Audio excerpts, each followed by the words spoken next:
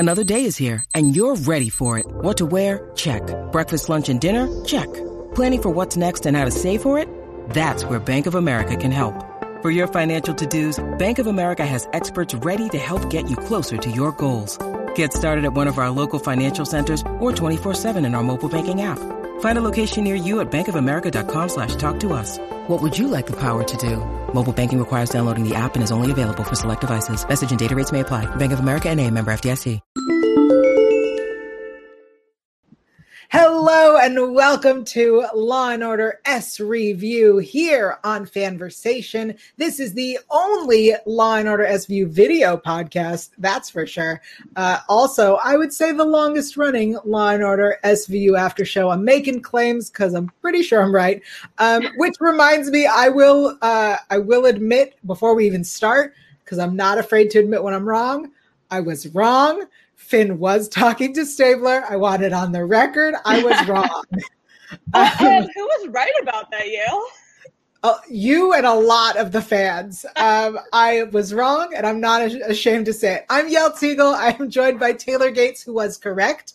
Taylor. Thank you. Hello. What a great introduction. Hello. I'm so excited for this. You have no idea. I'm so excited as well. Felicia is here. Hello, Felicia.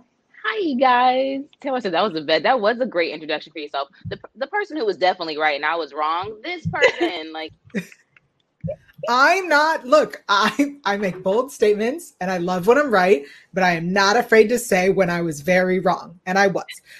Before we jump into the epic crossover event, we have two episodes that we have one episode we're discussing and another episode that we will touch upon. 1.5 episodes today. Yeah, we'll get there. Sure. We'll get somewhere in the realm of there. Yeah. This is season 22, episode 9, Return of the Prodigal Son. Also, Organized Crime season 1, episode 1, something Puglia. What happens in Puglia? What happens in Puglia? Thanks. Puglia. I took notes on that one, obviously.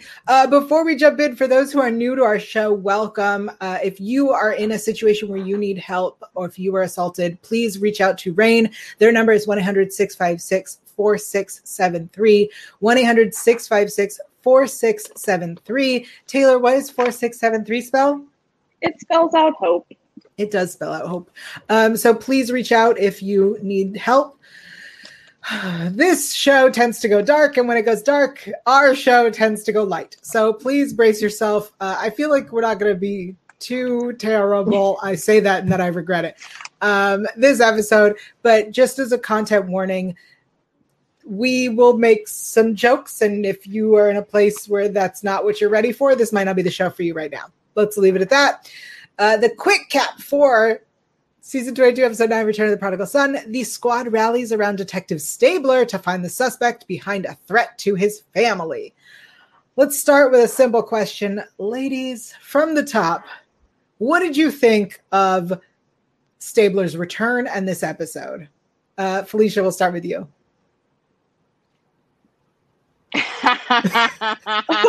Wow. I don't like how he had to return.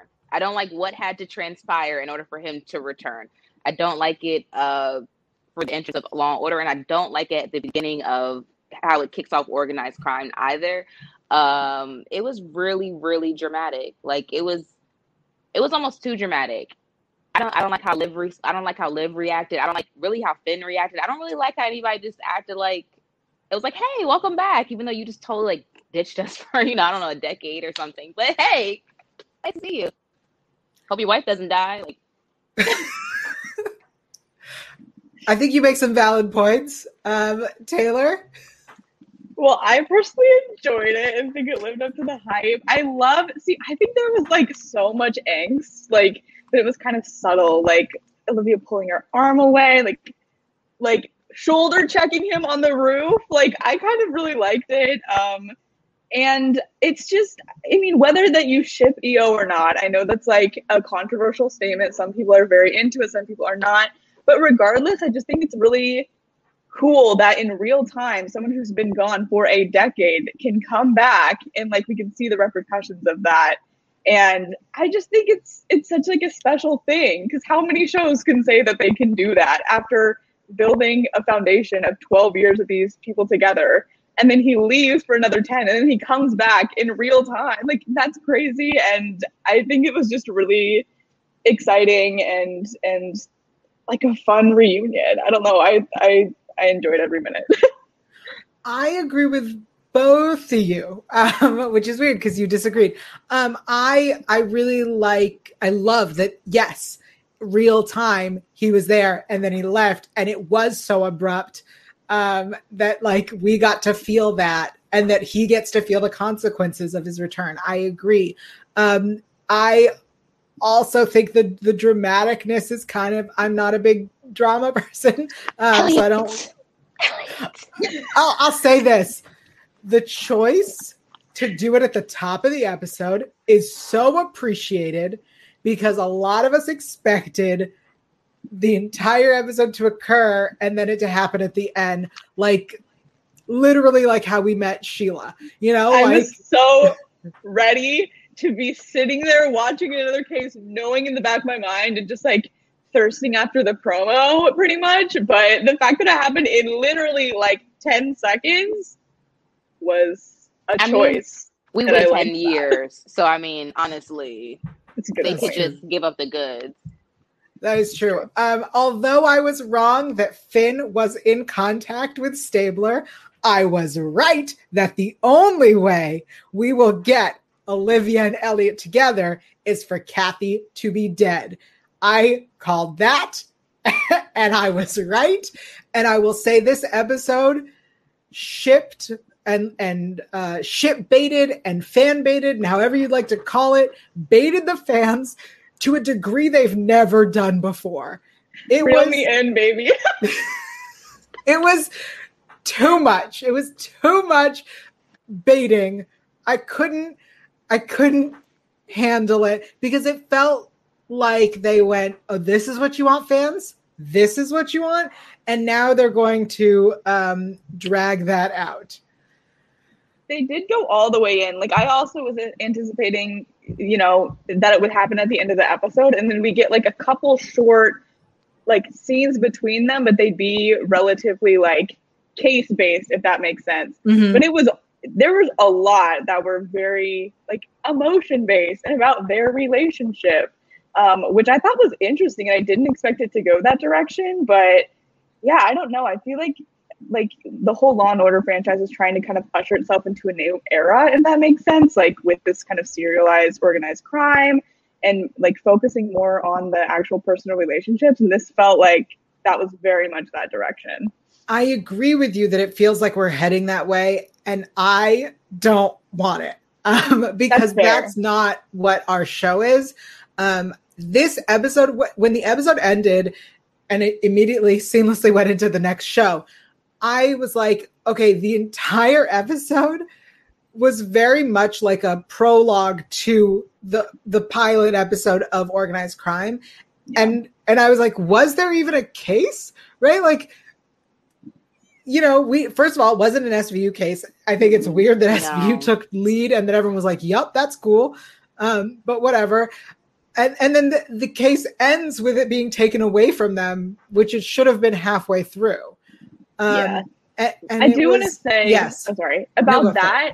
I do think, because I watched it live, like on NBC, and then I watched it again on like Hulu, and I thought it was really cool how it did seamlessly kind of go in. Like it was seamless, but like it definitely felt like a different show, which I thought was cool. And so did the same director direct both? Do we know that or no? I don't know if it was the same director. I can check right now.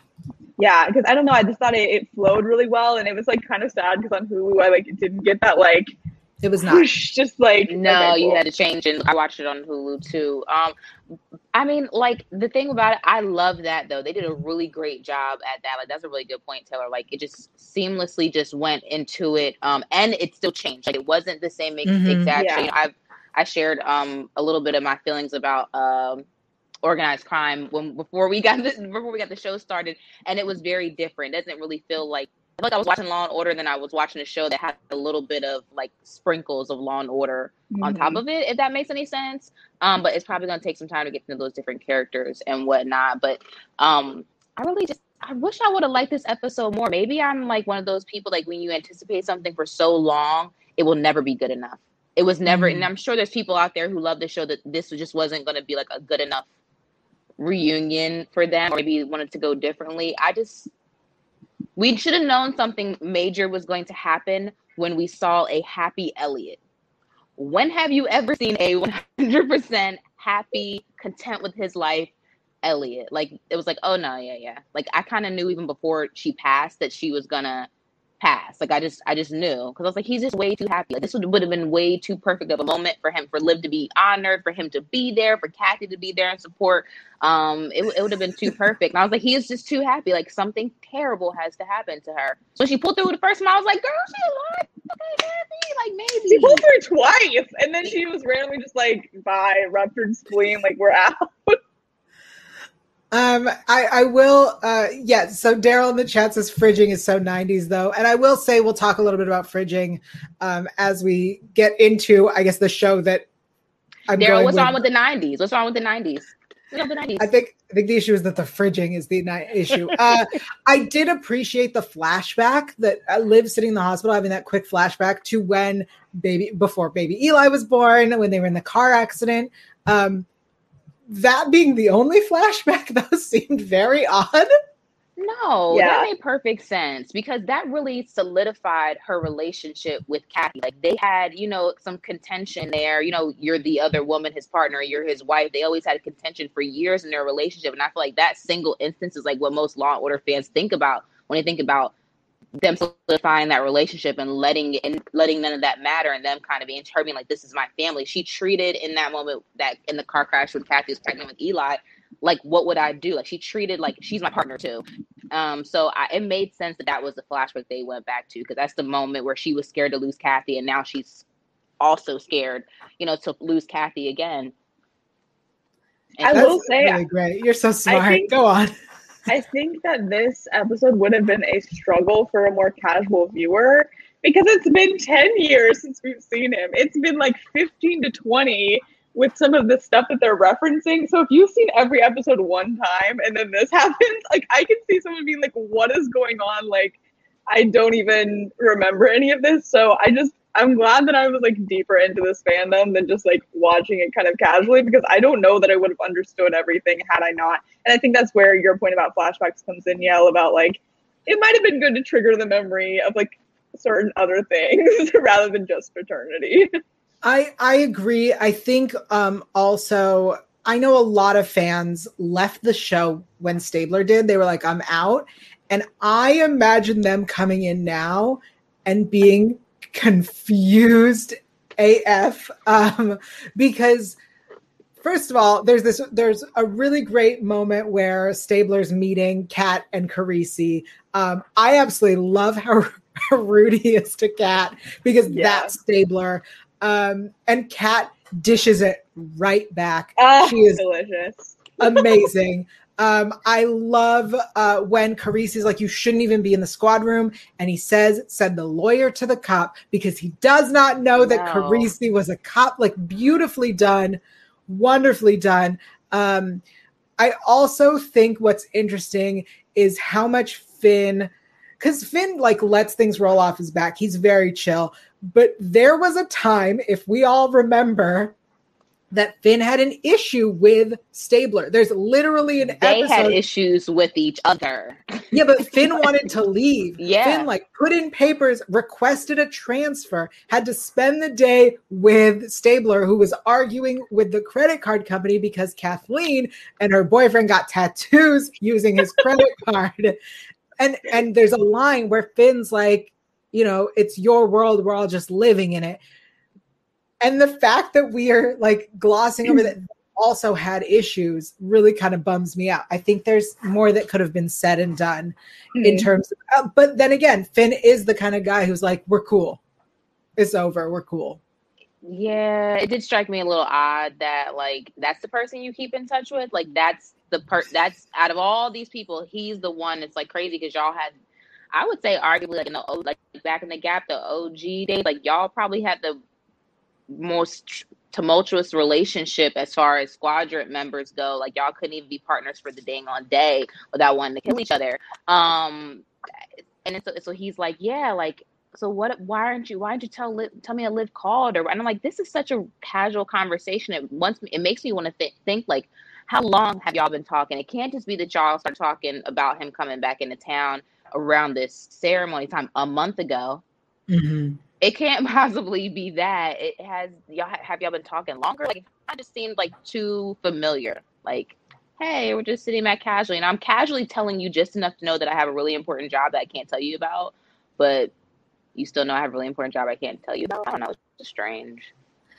I agree. Back to the conversation of us, we were talking about how quickly it all happened. Amber says, I agree they wasted no time. Elliot was there before I could even start my snacks.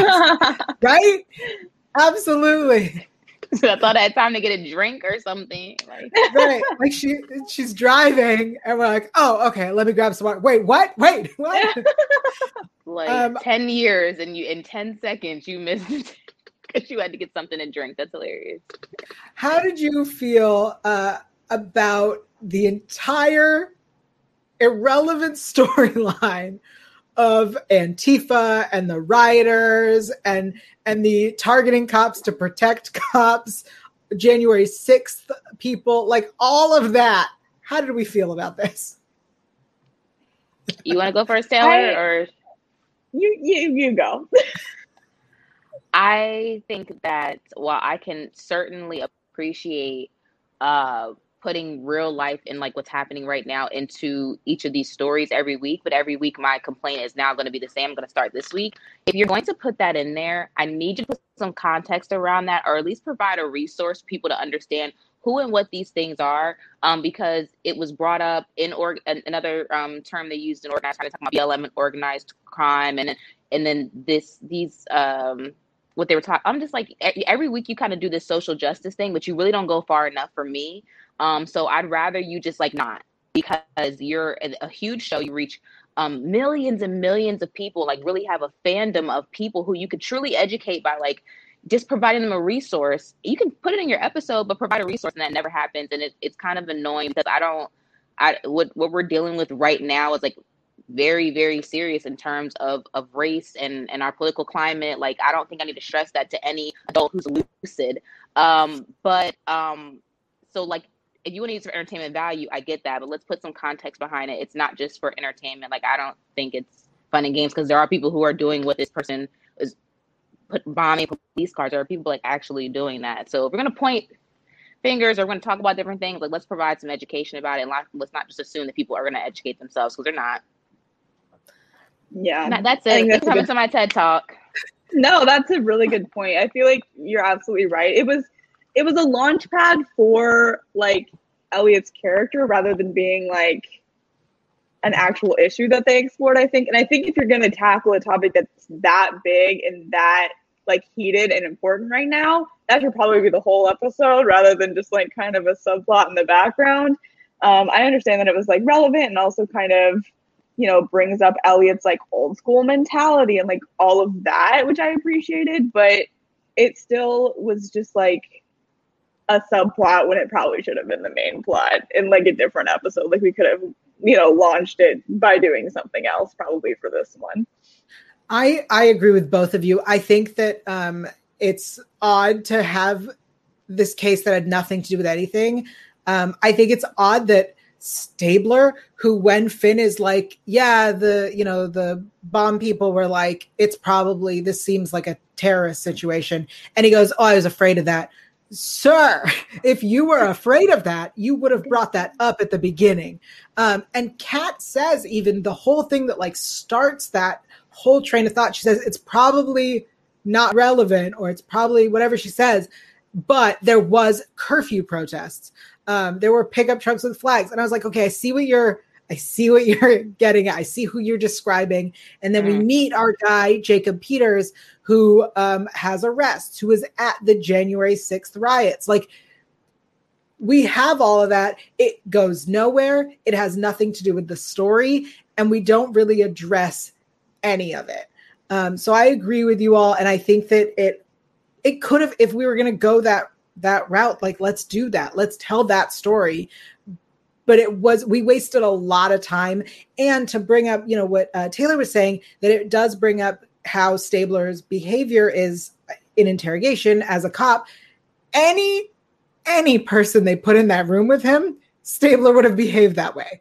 When he starts rolling them sleeves up, y'all just watch out. Once he starts rolling, everybody knows. And I was like, I was like, I love that scene. I mean, I hated it because obviously you're like, Olivia, you are past making mistakes like this. You are past that, honey. I don't know why he came back around and you reverted, but you should be past this now, especially in your position to know not to do this. But I think they did it for definitely for us as fans to see him back in an SVU interrogation room and doing what he does, because there are so many episodes. Literally, somebody's a crazy superhero out there can like tell you how many times he's rolled his sleeves up before he starts to put his hands on somebody. That's what he always does when he gets serious. Like, his character just, does it. And in fact, it was like another old school episode. I think he was like going undercover and they were like, everybody show your forearms. And I was like, this is that episode was on just the other day. And it's the first episode where we have Jeremy Irons as a guest star as the psychologist. Sorry, everybody. Those are really great episodes. I was like, that's like, he, his forearms. That's him. Like, he runs, his forearms are out. Run. It's interesting because back to the Finn thing. Later there's a conversation and Finn says at the end of the day he's a good cop. And no, I'm sorry. Look, we love Stabler. We do. As fans, we love Stabler. As people who understand what good policing is, Stabler he's not a corrupt cop, but he's not a good cop. No, he was adamant about it too. He was adamant. But later Benson says, I have these quotes because I was like, are we saying this? Benson says, like, I'm not making excuses for him. He just cares too much. Yeah. No. But I will say, I do like that they have people who do push back on that now, because we didn't really have that a whole lot when he was here the first time, I don't think. Now we have Kat kind of like, have things changed? Like, Kat's bringing it up. We have Garland like being like, I don't know about this guy. We have even, not to get too into organized crime, but I think that Elliot's like Supervisor Bell is kind of like, you better watch your step. So I do appreciate that we have people pushing back on that notion, because I don't think that there was a lot of that like in the first 12 seasons he was here. And so I don't know. I think it adds kind of, texture and depth to like people's loyalties, kind of blinding them to certain things, and like the new people being more objective. And so I do appreciate that fact, at least. Even Rollins, when she was talking to Olivia and she was like, hey, throwback name, when Nick Amaro was here, I know it was really hard for Nick. I mean, I really like Nick. He's like one of my favorite characters. At least that is anyway. But and he's hot. But Nick Amaro was even describing how hard it was for him to fill Stabler's shoes. And I just recalled, like, she really was kind of nasty to him, and she really like was impatient with him and very short with him, like kind of like a little kid who you don't want around, like have to watch babysit your little cousin or something like that. Like, that's kind of how she treated him. So she gained like respect. Obviously, their relationship grew. But even Rollins pointed that out, like, hey, even before, I never met this man, but there was a shrine to him when I got here. So I just thought that was weird. And it was like, oh, maybe people have been feeling this way all along, and now they're pointing it out to Olivia. Maybe she could see it a little clearer now, even though I do think she regressed a little bit, because she said, you don't understand. He was the first one he was the only one to have my back. Yeah, and she said, nobody looked out for me the way Stabler did. What a F you to Finn. What an F you to Finn, because, baby, Finn has been there for you. Finn has given you words of encouragement. Finn has always had your back from what I can recall from all of these episodes that I've watched. Y'all just didn't have a lot of interaction, because that was a writer's decision probably for you guys. Your interaction didn't need your relationship to be like how it is today, because there were other people to fill in those gaps in the storylines. But he always had your back. So I thought that's such a F you. He's like been her right hand for a decade since Stabler left you in the cold. Honestly, I was like, oh, do you not remember Cragen covering for you? Do you not remember Finn covering for you? Literally, the whole situation with Dodds and the letter that went around that Finn found and held for, like, Oh, how could You might not you even had do your that? job had it not been for those people. You should have not had a badge or been a sergeant, a captain. Like that wouldn't have happened without Finn and Kragan, and even Munch. Just like providing like support, you know, the camaraderie. So don't only say stable. You just longed for his affection and approval the most out of everyone. It's just that not that he had your back the most. You just longed for his validation the most. Yeah, I mean, I think never said anything bad about Olivia. Oh my God. No, you're right. I just think that she's kind of blinded by these intense emotions coming back and bubbling to the surface. And I really did enjoy seeing them interact a lot and seeing like her reaction to it, because I feel like that is, I mean, she is the show. Everyone else is the show too, but she's been like since day one kind of like the face of it.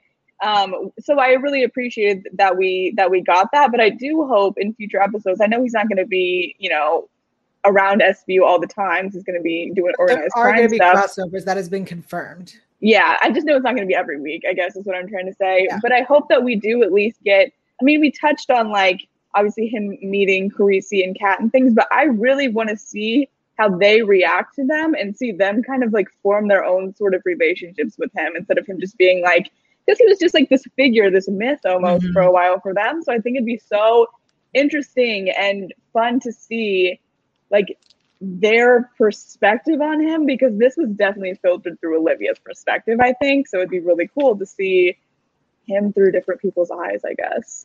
They're probably not even impressed. I would love the cases to overlap and intertwine. Amber also points out Anthony Edwards' character, who dead has lied and saved her ass. Absolutely. As a reminder, he was her partner before Stabler. And we met him when his son raped a girl, and then he tried to get Olivia to cover that up. But obviously she didn't. So yes, great points. Other people had her back. Forgot about that. Oh man, something special. She's giving me very pick me. Okay, I didn't want to have to say it because again, I've never said anything bad about Olivia before, but she's giving me very pick me, and I've literally never. I feel so terrible. I've really never said a bad word about her character, but it's just like she's very much still longing for that validation, and I'm just like, what you seek is inside of you, girl. Like, stop seeking for him to validate you. Then you got it. Zach also wants to point out Declan Murphy looked out for her too. Yes, we're talking about like old school who had her back in the beginning. But yes, everybody's had her back. Honestly. Especially us. Right. We've had her back. We're just pointing out some things. Where's my shout out? First of all, child, you have not been there from the beginning because you were too young to watch. Because I would have been 3, but okay, let's call me out like that. Yep, calling you out. So where's my shout out? I'm old. All right. I'll let y'all fight over that. Thanks. All right. So I'm like trying to remember what else I wanted to talk about in terms of story. I have one more point. I just realized. Yeah, go for it. When you're talking about Carisi and Elliot being like, well, that's coming from the lawyer to the cop. And then when he went to the jail to go talk to the guy, he was like, yes. DA, I made y'all for a cop. And it's so funny because Carisi's just in this like limbo of his character still really like transitioning to that DA thing. And every time I see him, it's like he's putting on a Barba costume or something. Yep. It's not like he's kind of like fully in his own coming into his own as a DA. So it's just so funny because some people will be like, oh, you're DA. And they're like, no, you're a cop. Like they can like still kind of, I guess, sniff him out a little bit. So I thought that was interesting. It was mentioned twice in the story, in the episode rather. I agree. I made notes of both of those. I totally agree. For those who are asking, I really want to make sure we're clear on this. This is an SVU after show. We will be discussing a little bit about what happened on the organized crime episode as it relates to SVU. As the show continues, we will not be covering organized crime. We will address crossover events or discussions as they happen. So if Stabler appears on SVU, obviously we'll talk about that. If Benson appears on organized crime, we'll be discussing that as well. But we will not be going into the entire story, which we eventually get to in our episode of SVU. So as you were saying, Carisi and Finn go because we have this familial match. It takes us to some guy Linsky who's in prison, who does not turn on family. But then we find out he has a wife and 2 mistresses, and one of these women want him home, which I find hilarious. Which gets us to Sasha, his nephew, who is a low-level thug who does odd jobs, which takes us to this weird iron triangle, which is Russian, Italian, Albanian. I Googled. I don't think this is a real thing. You shouldn't have Googled. You should not have Googled. I wouldn't have Googled. They're coming for you, okay? It's not a real thing. Just kidding. It could be based on a real thing. What does it say? These are based on true events. No. Wait, I have a really important question. It's going to take us on a little detour, but in Hot House, were their last names not Linsky too? Was there not a person named Sasha Linsky on that? There could have been. I'm going to be honest. They use a lot of the same names. I want to cross over with the Hot House people. Let's go. Because they're Ukrainian. Oh, well, I mean, who knows? That's not Russia or Albania. Well, no, but it's close to Russia. That's true. I mean, they could be cousins for all we know. Let's do it. I've cracked the code already. Episode 1. Well, you were right about the last episode, so now you're right about this too. That's true. So anyway, we then get this. We meet this Sasha guy. There's a weird sentence that I feel like I want to address, but I'm gonna. Okay, I'm saying it. Yeah. There's a weird part where they look at a photo of him and they say he doesn't look like international terrorist, which is a very odd statement to say. And then we saw him and I went, I think they're saying he's white and looks like a domestic terrorist. Is that what they're saying as opposed to international? Like, that's how I interpret it, because it was a very weird statement.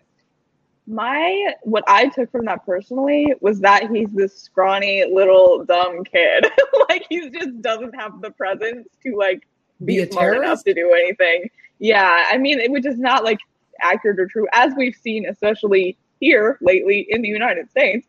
But he just looked dumb and scrawny and like didn't look like he had any power, is what I interpreted them saying when they looked at that. I could see where Yell is definitely coming from, because like they will do that in this show, like kind of make you be like, wait a minute, what did you mean by that? But initially I took it as like he just looks weak and like he doesn't look like anything to be scared of. And maybe I misheard it, but I could have sworn the emphasis was on the word international. Interesting. I don't know. It could have been. I mean, I don't disagree with you, like, at all. It just is a weird thing to say. Yeah, it's a little strange. And then I saw him and went, again, all right. Anyway, so then we get to Creasy's pretty genius plan of arraigning him to make a deal. Very, very smart, very clever, because this guy clearly doesn't know what he did. I do like that. I do like that they're working this lower level guy who was hired to do a job and has no idea what he was actually hired to do. But then the person who was hired to defend him didn't know what he was hired to do either. Right. Also, it's so bad because like not funny, but it was so funny. It's like, oh, well, sorry, I just got this case this morning. I'm like, that poor man. He's struggling so much. It's a weird commentary. It's a weird commentary on our criminal defense system. Yeah, that's what I'm saying. It's not funny. It's like very sad, but like the actor brought some comedy to it. It was his face when he believed his lawyer thought that he had shoplifted. He was like, yeah. Oh my God, like what? Like this guy's defending me. Imagine be like, hey, you can't afford an attorney, so you're gonna get a court-appointed attorney, and you get up there, and then he goes, and they're talking about somebody totally different. You're just like, oh God, okay, I'm going to jail. Like I'm going to jail. Like, I'm going to jail. Like, at least he knew it to say not guilty. Would have been worse if he was like, you were pleading guilty to shoplifting. Yes. All right, so then the mob lawyer shows up. That's what I'm calling him. And then our guy dies, gets a hot shot, which takes us to Creasy visiting Linsky, says, they know that the DA visited you twice. You're on borrowed time, which gets us to the chop shop, which takes the case away from SVU. That's the story of the episode. Yeah. Weird. Yeah, that was weird. But that takes us into organized crime and what happens in Puglia. Don't say it like it hurts, Yell. Yell is saying it like it physically hurts. Here's the thing. Here's what happened. So we've been following the news about this show since a year ago when it was announced. Yeah. And then we saw that Dylan McDermott was, cast as a regular. And Tamara, I'm so sorry, I don't have her name. 1 second. Tamara Taylor, because I know it's not Tamara Tooney. I know, I also said that too. That's what I was like, I gotta look this up. Tamara Taylor, also a series regular, and I assumed that is our squad. Me too. I'm sure that was too. So I'm watching this episode going, she's a professor. How is she going to join the team? Wait, he's the son of the mob boss. Oh, okay, cool. That's why he joins the team. Wait, he's the bad guy. I am so with you. I had to watch this the second time to fully understand who these people were and what was going on, because I had the same exact thought that you did. I was like, okay, so they're all going to work together. And then I'm like, it doesn't look like they're quite working together. Like, what's going on? And so I had the exact same journey that you did, I think. It was confusing because you think I really thought, I was like, oh, this is it. Like, okay. Even I think we might have mentioned it, like, the diversity of the squad. We were talking about this, we were like, yeah, they are on the same team. Like, yeah, like they're in the same jersey. Like, no, they're not. They're on opposite teams. Surprise. Like, oh, okay. Also, I don't really believe him as the bad guy, but we'll see. I thought he was so funny. We're talking about Dylan. That little, right? that little meatball. The meatball. Yeah. First of all, I'm not a fan of all of this fat shaming. It really is annoying and takes me out of the episode. Is that what that means? No, he talks when he was talking to him about how he used to be fat. Dad. He's like, I was like, stupid meatball. Now you're not. And he called him a meatball. So stupid. Yeah. I'm like, oh, okay. I was like, is meatball a joke at weight? Like, I didn't even realize that.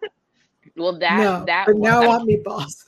I mean, I think if you want anything to be a cruel joke about weight, you can really do that. Anything food related, it's not hard. True. If someone wants to be cruel, I have some.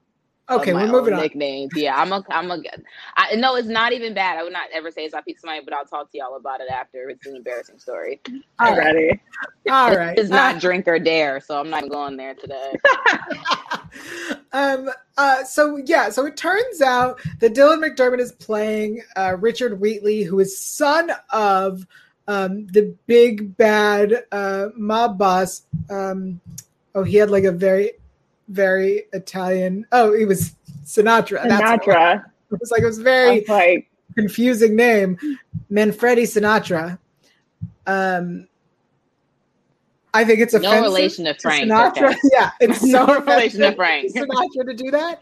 I was like, is that a nickname? Because he does music. I really thought that's what it was. I was like, oh, that's his actual name. We're just using this name and tarnishing it. So rude. But in organized crime, aside from all the mob stuff, which look, the episode sets up the series. It very much feels like a mini series because it's going to be a season-long story. Mm-hmm.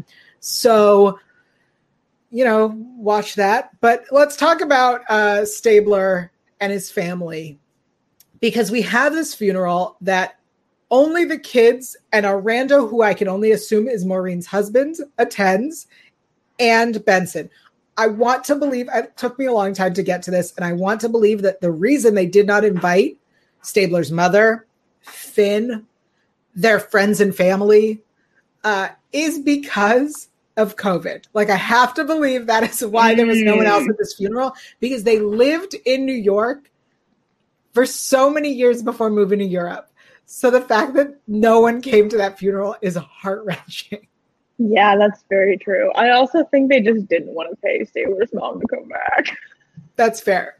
That is fair. She is, I believe, an Oscar-winning actress. Yeah, that's what I'm saying. I think that This already felt and like what would she have episode. contributed? What would she have really contributed by coming back? Like, what would she it's a have? funeral for Kathy.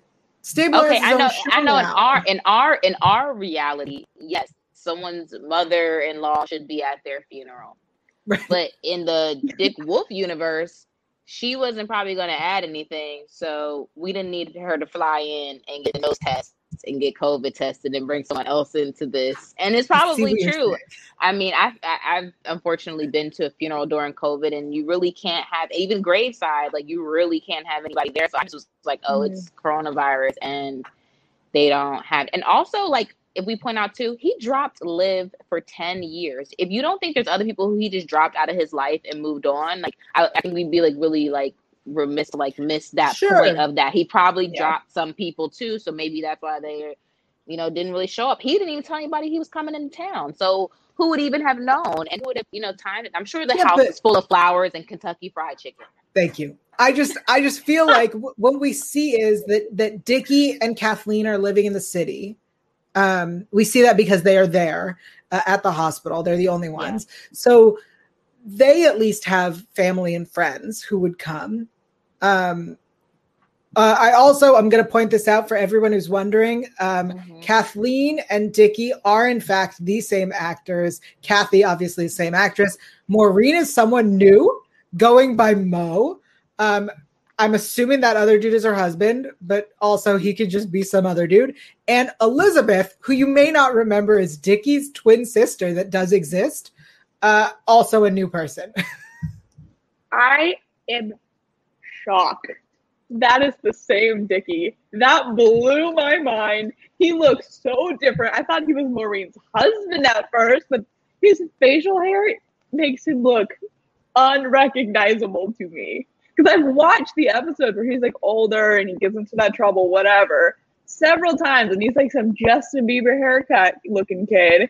And now, who are you? You've morphed into someone different. I know it's been a while, but still, like, that was wild. I thought the same thing. I was like, it like kind of took me out the episode. I'm like, that's him. Oh, wow. Okay, wow. Didn't expect that. It's kind of like when you see, who's the little boy who stars in that movie, The Sixth Sense? Oh, Haley Joel Osment. Yeah, then you were like, whoa, I didn't think it would go like that. Crazy. Like, it was kind of like one of those things. Yeah. I also, it's so funny to see them older to me because they all look like roughly the same age, except for Eli, I think. And like, it was very easy to know who was who, like in the original, because there was an obvious age difference. And now I'm like, is that Maureen or Lizzie? Like, I can't even keep them straight. I know Kathleen because she looks the same, but the other two, I'm like, I don't know which one you are. I got to be honest. We have an answer. Exactly the same. We have an answer from Amber. Thank you, Amber. Original Maureen is a physician in Florida.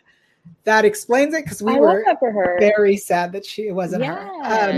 Well, I mean, look, women in STEM. It was like National Doctors Day that day. So I'm like, hey, good for her. Yeah, good for her. And thank her for her service. Yes.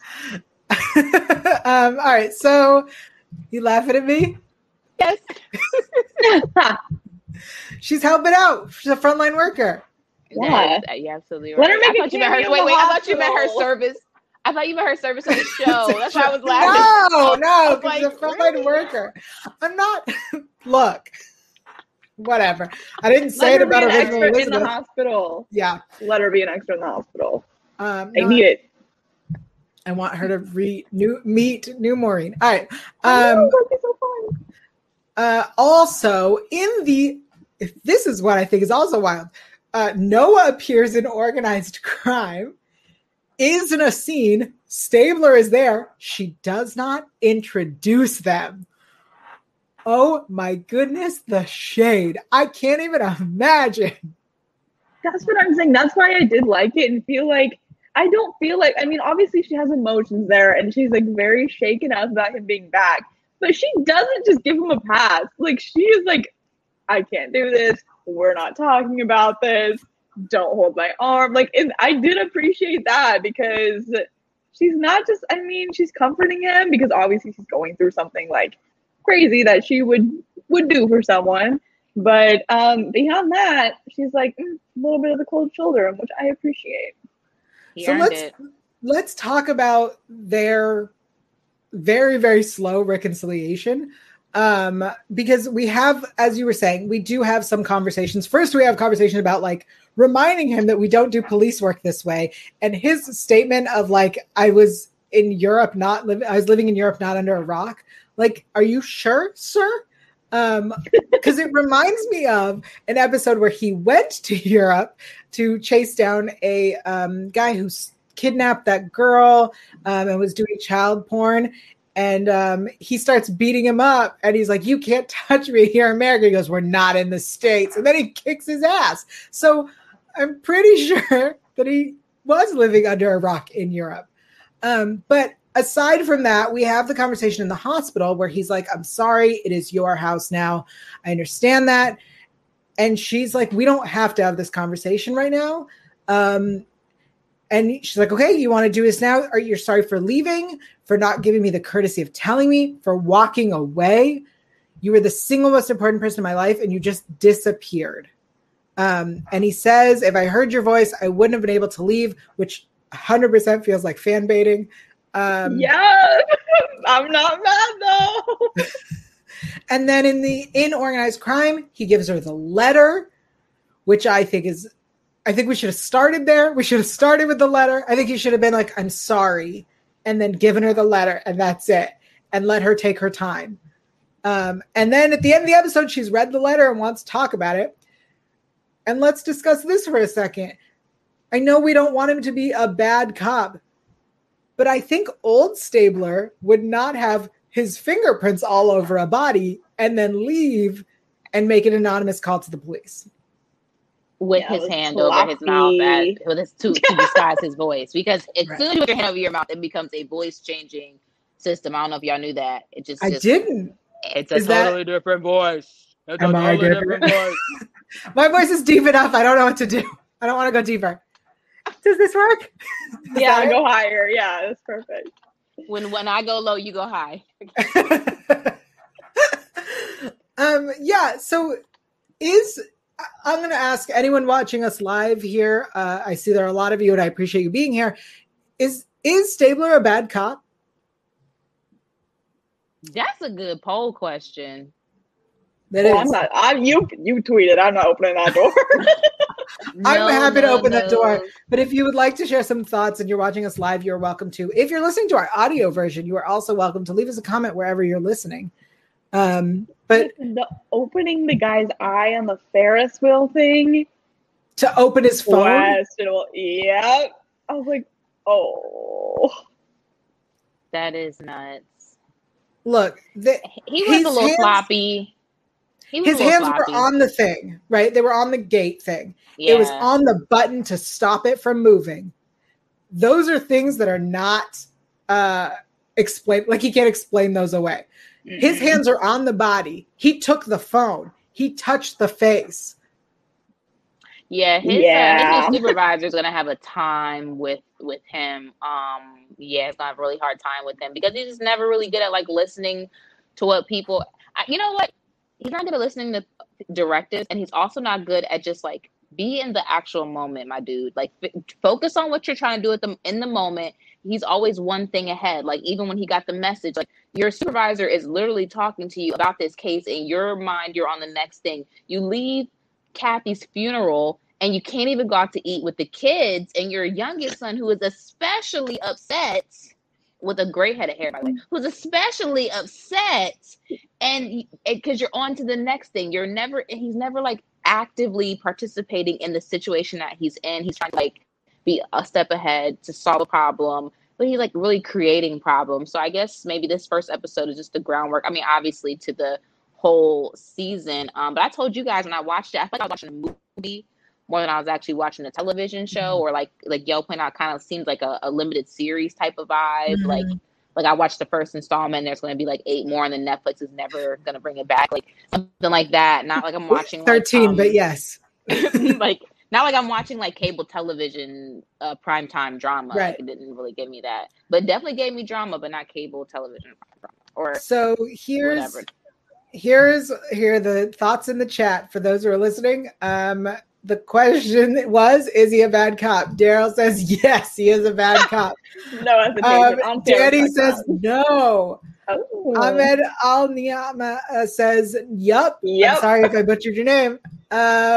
Laya says, I think he's good intentions, but he's not a good cop. I think that's fair. That's very Amber says he's the type of cop that people will protest against. Rolls up sleeves.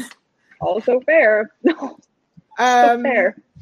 Yeah, I will say, just is real that quick, I'm guessing that's the excessive force that she's referring to, like his use of excessive force. His use of excessive force. I mean, honestly, if we want to look back, and luckily Garland looked at his file and was like, here are all the cases that we've seen, like you have, shootings and reprimands and excessive force. And look, we all know that Tucker had it out for him way before he dated Olivia, which I also cannot wait for her to tell him about.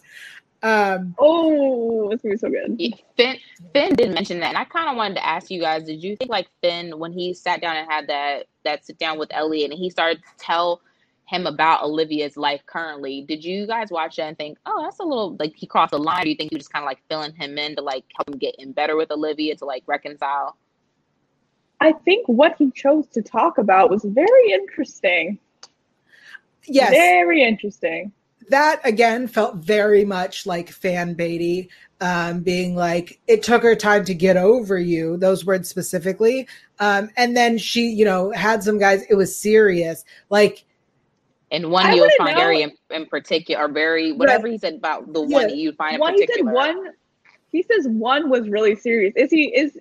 Are they talking about Tucker? Because she's had like a multiple pretty serious relationships. Right. I was like, is it Cassidy or Tucker? Like, me too. And then I was like, David Hayden was like somewhat serious. Also missed Harry Conn Jr. a little bit, but I don't think that's who he was referring to. I doubt that one. I think it was Tucker, but like still, like Cassidy was there, Hayden was there. Like she's had a couple. It was of like the ones, I think. Yeah, but one he said something along the lines of one that it's like in particular. Like he pointed out one in particular, and I was just trying to figure out who was that person. Also, I feel like it was just a huge overstep of. This is a huge overstep. Like, don't talk about my kid. Don't tell anybody that I have a kid. Because cops and journalists ask questions. And it's like, oh, she had a kid. Well, where's her baby dad? Or how did she acquire this child? And then it's like, you just don't volunteer information about people's lives casually over dinner. You just actually talk about yourself. You don't talk about other people. Like maybe bring up the fact that you're married. Right. And that you can't tell your wife, I love you on the phone. And then you have a grandkid. Like, what? Finn, you have stuff going on. I do. He was a pop-up. Yeah, because Ken and Alejandro, they have a kid. Partner. So yeah, no, I think it was weird. I think it was weird that Finn was like, let me tell you these things. That felt very much like a scene to the fans, less so. Also, there was an interesting, Brooke says, I just want to add, I thought it was interesting when Elliot was in Rome and Olivia and Tucker went to Paris. But also what I thought was interesting is that he was the liaison to Italy. Do we not recall? I believe it was this season. It was this. Yes, it was. Also, now they both speak Italian. I like that. I think that's an interesting If they make pasta together, I'm going to stop watching both of these shows. If they try to make them like have like a little Lady in the Tramp moment, I have to go. Here's the thing. Oh my God, I'm ready. I genuinely think this return, Olivia's, hesitation to listen to him. She's not ready. The letter, Kathy's death. I see all of this as obstacles to slow them down, to drag it out, to bait the fans. Yes. I'm already on the hook. Without mentioning Kelsey Stabler on her deathbed talking about their chemistry. It's like, huh? Like, this is wild. I have I'll say the quote for our quote segment because I don't have that many, but that was one I do want to. But just to touch on this, like, she is using her final breaths to talk about how they were in sync and how she can't believe they haven't talked in 10 years, which I thought was so like funny and just like a choice. Honestly, I agree with you. I think that was odd. I also think what's interesting is Kathy's like, he said, when Liv's like, she's like, you didn't talk to him for 10 years. She's like, no, I haven't spoken. And she's like, he said that too. I didn't believe him, which reminds me of later when Liv is talking to Rollins and she's like, it started off rocky and then, we got close. And there's a part where, if we remember when Kathleen was dealing with when she was undiagnosed as bipolar, and she was like, "Have you ever slept with your partner?" Like the entire Stabler family believes that Ellie and Olivia have been together. They all seem convinced, regardless of what we know to be true and what has or hasn't happened. They believe that they've been together, and everyone is like accepted it. Like, we've accepted that they have slept together. Or maybe Kathy straight up threw in the towel. Yup. You think so? I think maybe it's like a comment on like someone's bond, right? So like usually we don't get to see in media or even our own lives like platonic relationships between men and women that are very deep.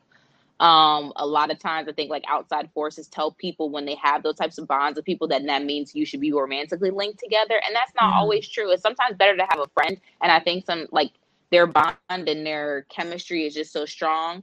It's like you can only rationalize by being like, oh yeah, you guys want to jump each other's bones, or you guys have jumped each other's bones, or y'all chemistry and your bond is just so tight. It has to be more than just a deep friendship. Like it has to be more than that. And I mean, in a show, it probably is, but I think in real life, people can have those connections with someone else and be close to other people. Yeah, but but I don't know if they've accepted it, or maybe Kathy just accepted their bond. And also, let's not forget when they were separated. I think Kathy had somebody, and then also too, he had messed with Danny back in the Gap too. They just kissed. They did more than him and Olivia did. In 7 years. But that's true. Olivia was gone. Olivia was gone, and it was 6 episodes. It wasn't even 1 season. But yes, Olivia was gone, which is why Danny was there. He was going through his divorce. They kissed, and then he went and impregnated Kathy. Yeah, I just like I agree with you that like yes, this could for sure like in real life be a just very strong platonic bond. But like it's the baiting for me. Like we've had them like in Wildlife. I mean, she's pretending to be a hooker. We have Bombshell, then pretending to be a couple. They pretend to be a married couple. That Swingers episode. So much. That Swingers episode was the one. I was like, oh, something has Bombshell, baby. Yeah. It's okay. I will say this. If the show is just continuing to bait us in this way, I don't feel it's necessary. I feel like I'm with Felicia. We don't often see a platonic relationship between a straight man and a straight woman who are single. So I think it is very rare. And platonic friendships do exist. So I think that's nice. And I think that we could do that. The baiting is fun for the shippers. But if they're end game, then let's start heading in that direction. I think it's especially interesting now when Eli is the only one still like living at home. We still have Noah, who's very young. So I think like their relationship could evolve. Also, we do at least have another couple seasons, so that's good. At least of SVU, which has been renewed till season 24 at least. So, I think there is a future. Any final thoughts on this episode of SVU or Organized Crime? Not that I can think of. I think make sure I didn't miss anything. I'm just ready for next week. I'm excited to see their crossover episodes. I think we talked about this before. They filmed a couple of different things. Yeah. To be sprinkled throughout. I believe so. This season and in Organized Crime too. So I'm wondering. I'm looking forward to if any bits that maybe we didn't see from this episode or this instance kind of maybe come around in Organized Crime, like or some way. I love a flashback. I live for a little flashback moment. Helps me not have to look up what the information. But we'll see. So I'm excited for it to get better. Yeah, I think this was like almost a necessary episode, regardless of what you thought about it, because there was 10 years where they didn't see each other or talk to each other. So I think that did have to be addressed, and it probably did have to be addressed a couple of times in a couple of different ways, because they did have such a strong bond in the first 12 seasons when he was there. So I agree with you. I'm excited to see them move forward, and the elephant in the room is kind of, it's out now, and so we can kind of start building a new house with the foundation we've set. Yeah. Our show is not over yet. For anyone who's new to us, just because we're done with the episodes doesn't mean we're done talking. I will say this. I watching my second viewing of the episode, I was trying to imagine on a USA Network marathon where this episode would fall in, and if it is enjoyable by itself. That was how I was trying to think about it. That's fair. Because all of the Elliot and Olivia stuff and Elliot meeting the team stuff, I loved it. That was so fun. The actual story of the episode is so disappointing that I can't imagine this episode in the middle of a marathon being like, oh, I love this one, which is something I say at the beginning of almost every episode of a marathon. So I can't imagine that, because all of the Linsky drama and the bombing and that, again, the random detour we took at the beginning, it's unresolved. It's unresolved. The case got taken away from them. The case is continuing. We know who, I guess we did solve who murdered Kathy. It was related to Puglia. Yeah. It was related to Dylan McDermott's character, which we don't know at this time, but we found the guy who did it. We took him to trial for arraignment. He died. That's the case. It's just weird. They were like, okay, SVU, we're going to take this case here. You guys can no longer work on it. We're going to take it and give it to the person, and they're going to work directly it's about, and they're going to work on it directly. They're the only person on the team right now. Sure. Yeah. I really, again, thought that we were building a team. I was like, oh, we met the professor. Now we're going to bring her in because she knows this thing. And then I thought we were going to bring everybody in, and we definitely didn't. I do love Hacker Girl, though. I do want to say that. I love Hacker Girl. What did you say this piece is called? What was the piece called? All we have is memories or something. Souls in the memory. Yeah, I was like, she's incredible. I agree. She was. That's all we have. Oh, she was the best part of the team, and I need her to be part of the team. Well, Daryl, I know a hacker. Yeah, Daryl says organized crimes just seems to be Elliot's show, though. His colleagues didn't get enough. I agree. That said, I would absolutely love to see Elliot come to Benson and be like, you know what, I need a young woman to go undercover, and he gets to use Kat, or I need Finn. I would love to see that, and I'm so hoping that's what we get. Daryl says all that is between us is memories. Thank you. Oh, something like that. Yeah, I think that was it. Yeah. Is it bad? I don't give a damn. Is Stan the new token black eye? Is he Finn? Does that him? Because he stands by and he does a side eye thing. It's great bone structure. Who? Stan. His name's Stan. Is his name Who's Stan? In organized crime. He's the black dude. I know they didn't introduce anybody. They were like, oh yeah, these people. When was there?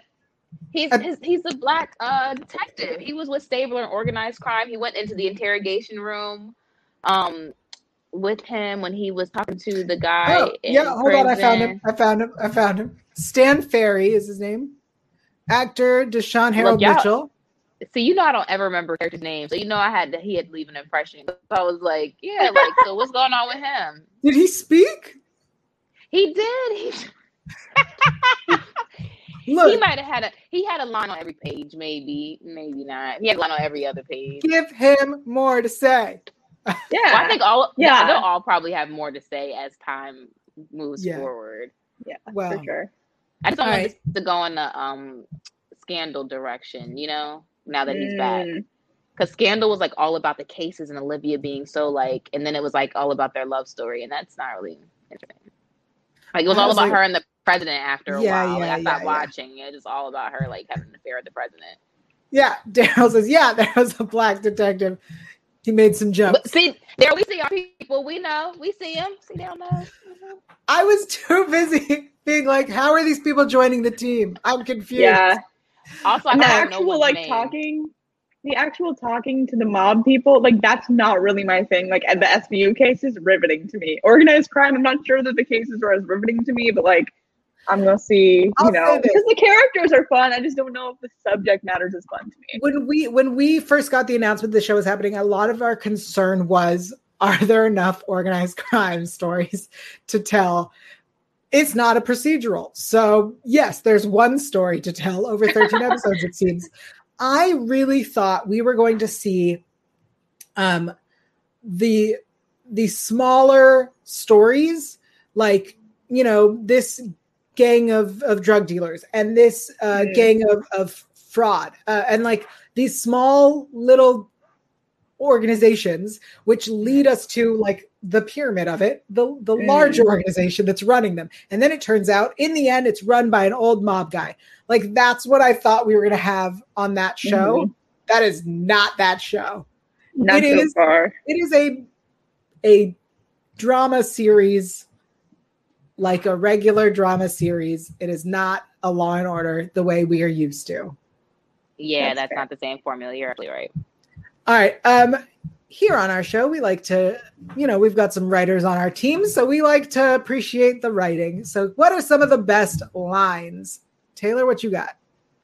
Yeah, I mean, they're more like not funny this episode. I don't think this like episode was that funny. It was kind of heavy. But just going back to Kathy on her deathbed, I just, like I said, such a choice. It's like the old days, the two of you together, always so in sync. You really didn't talk for 10 years. Like, I just know that is going to be how so many shipping fan videos start, with that quote, like, underlaid the clips that they're choosing. Like, that's going to go down in history. Are people still doing that? Oh, yeah. Okay. Oh, yeah. Okay. Trust. But, yeah, and I also like the little sass that Olivia gave him, where he was like, when's the last time he put cuffs on anybody? And Olivia goes, how's Kathy? And he was like, oh, good left turn. I just love how she just turned it right on its head, cut it off right there. I like that moment a lot. What's your mine? Mine was, I give you my word, I'll behave. And I was like, no, you won't. You are a liar. The sleeve rolling. Yeah. No. Yeah, I think I also liked when he said, I'm Elliot Stabler, who are you? To Kat. And she was like, you don't scare me, sir. No. Like, who is this guy? Any lines, Felicia? Mine's, it was just the one. Are people still falling for that? When he was like, you tell us who it is. Don't worry about it. And I was like, finally, a character who's like, not like, okay, don't tell anybody, but like, it's like, I was like, no, I'm not telling you nothing. People really fall for that mess. Like, yeah, people still fall for that. So yeah, that's probably that was my line. I was like, that's very true. Yeah, I also loved when Carisi was like, they know that the DA visited you twice. You're on borrowed time. Borrowed time, yeah. I did like that. All right, so before we do our weekly poll, we do have some show news. And this is news that I'm so excited about. Almost as excited as I was about Stabler's return. Because... I think I know what you're going to say. Yeah, so actor Ethan Kutowski, I'm so sorry if I'm saying that wrong. Kutowski? I'm not sure. Ethan. He played a character named Henry Messner in season 14, episode 19, Born Psychopath.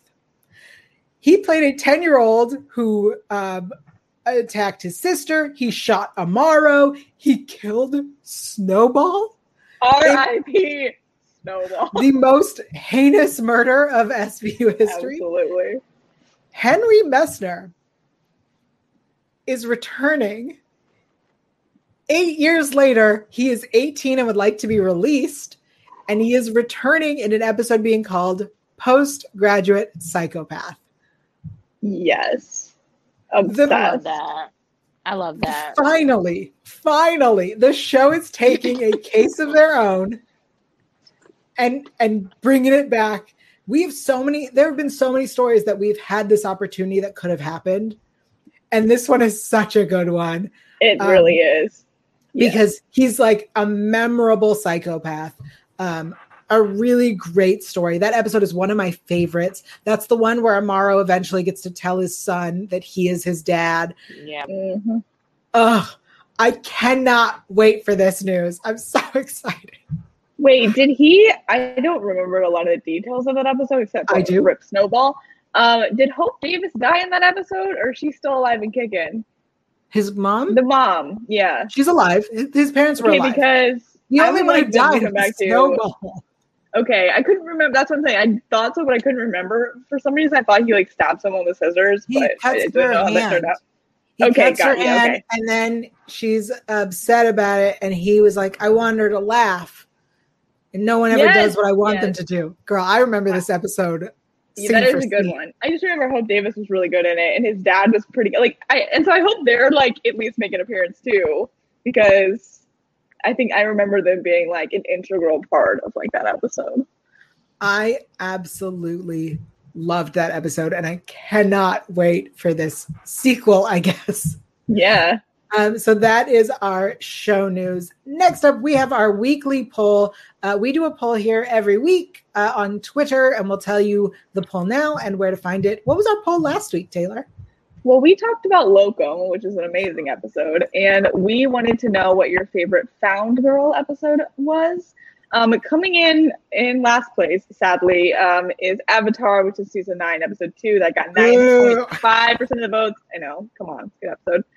Coming in at third place, we have Clock, which is season 8, episode 2, with 14.3% of the votes. Another good episode. Honestly, all of these were good. Second place, we have Undercover Mother, season 16, episode 15. That got 33.3% of the votes. And coming in at number 1 is the one we talked about last week, which doesn't really happen that often, but I'm glad it happened this time. Locum, of course, season 12, episode 1. That got 42.9% of the vote, as it should. Such a good episode. I agree. Really great episode. I'm surprised Undercover Mother did not do better.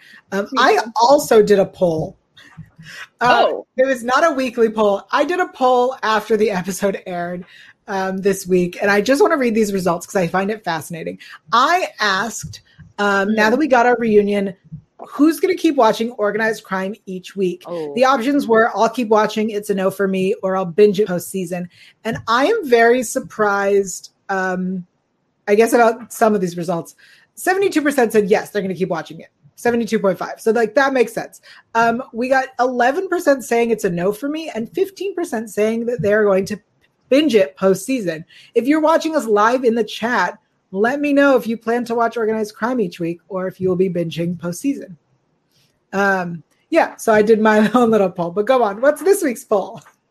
This week's poll is, obviously we have the return of Elliot Stabler. So which OG would you most like to see return next? And remember, OG, I'm talking like season 1, episode 1. I mean, I know Amaro would be great. There's a lot of people peppered in there who have, been there from close to the beginning, but I want the very beginning, which OG squad member. Right now, the results are fascinating to me right now, and I'm sure that they'll change. But right now, in last place, we have Brian Cassidy coming in at 11.1%. Wow. I'm shocked. I thought he'd be like the triangle that would be crazy. In third place, we have Monique Jeffries with 15.6% of the vote. That makes sense. She's an underrated gem, but not what people usually think of when they think of SVU. She left early, sadly. Very, very close for first and second right now. In second place, we have Cragen, 35.6% of the vote. And number 1, we have Munch with 37.8%. So I'm really curious to see how that might change. But here's the thing. I would not be mad with any of them. I would love to see any of them pop up again, personally. I'm gonna make a case for Jeffries for everyone watching and listening, because I think that Jeffries was done so dirty with the way that she was removed from the scene, removed from the show. was really, really heartbreaking. And then like the situation after where they kept her on and she was kind of on desk duty and she was suing the department. I think that her return would be amazing and epic, and everything that we've learned since then would be interesting and wonderful. And so I would love to see Jeffries come back and be doing something and teach us all something about where we all messed up in season 1. That said, I was a believer and might still be that Cassidy's endgame. So Cassidy, I'm also making a case. Interesting. Ooh, I love that we have someone with that opinion too. This is such an interesting little triangle we got going on. Alicia, where are you feeling on this? My favorite characters in this series have always been the DA, probably because I like to argue, and I would have probably been a lawyer if I enjoyed school more. But is it Sonia?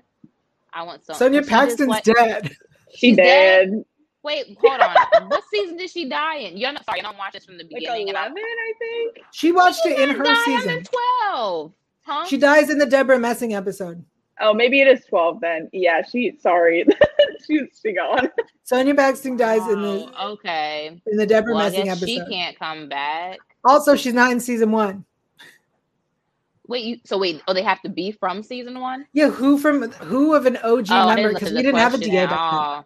I didn't listen to the question. We had Abby Carmichael, right? How is somebody not OG if it's been 10 years? Come on, if it was like season 12. Because I'm talking the pilot episode to narrow it to 4, or else I would have. All right, I guess I'll pick somebody. I'll pick Munch for comedic relief. All right, that's I'll fair. pick Munch for comedic relief. I see. Craig would be nice too. Craig deserves a public apology. Craig deserves an apology and a parade. I would love to see Cragen interact with Benson now that she's captain. Me too. Because like he wanted her to keep getting promoted and he wanted her to keep going. But I think also like him being like, you see how hard it is? You see what I had to deal with? I think that'd be great.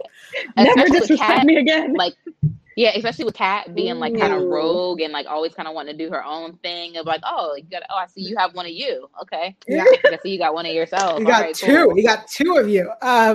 Because Rollins also originally was a mess. We'll tell you in a little bit where to find the poll. We have a new segment here where we ask, what did we learn? What did we learn this episode? Bro, I learned so much. I also learned so much. Who would like to begin? Go first then, because I'm not. Taylor, do you want to go first? Sure. I mean, I learned that Puglia was a place. I learned that Puglia, whatever. It has a G in it. I know it's Italian. Puglia. Well, and that brings me to my next point. I learned that Elliot speaks Italian and has been living in Rome. Yep. And I think the most important thing that I learned is that Dickie has a lot of facial hair now. Yeah, I think those are great. I also learned that Stabler now speaks Italian. I learned that Kathy essentially gave her blessing. Yeah. Wait, can I share a theory that I've read? Yes. We didn't see Kathy's body. So people are like, ooh, is she in witness protection or something? Which I don't think is true because I feel like everyone would have to be in witness protection. Yeah, the kids would be. But that would be something. Here's what I'll say. In sci-fi rules, it's no body, no death. That's like a very famous sci-fi thing. Mm-hmm. This show is grounded in reality. Right. That said, we did kill off Alex, and then she was in witness protection. Mm-hmm. It is possible, but I think the kids, especially Eli, would have also been put into witness protection. Right, I did too. But it would just that would throw a wrench in things. If she comes back season finale or something. Woo! I'm so sorry, you guys. I don't think it's gonna happen. I think Kathy is gone. R.I.P. Kathy Stabler, because literally this is his origin story for this series. And if we take that away, what else is he fighting for? You know what I'm saying? That's why I said we saw a happy Stabler. So something had to happen to make him unhappy, to motivate him to do the actions that he's doing now. What did I learn? I learned that you cannot always teach an old dog new tricks, because even though he said he understood, he really didn't understand. He really didn't understand. He was saying he understood. He was saying that he got it, but he really didn't got the concept like you can't do these things anymore, and just really realizing that like times change, and just because you take yourself away from a situation doesn't mean that situation stops moving. That thing keeps moving and time keeps going on, and you can't just pop back in where you left off and doing the same thing that you used to do. That's what I learned. I learned that the show chose to use a kind of outdated trope called fridging. For those who don't know what fridging is, this is what you learned. So fridging was originally created by a comic book, is in the comic book world, and it is a trope whereby female characters are affected by an injury, raped, or killed, or depowered in a way to, it's a plot device intended to move the male character's story arc forward. So, yeah. That was That's very cool. 90s. That happened. Yeah.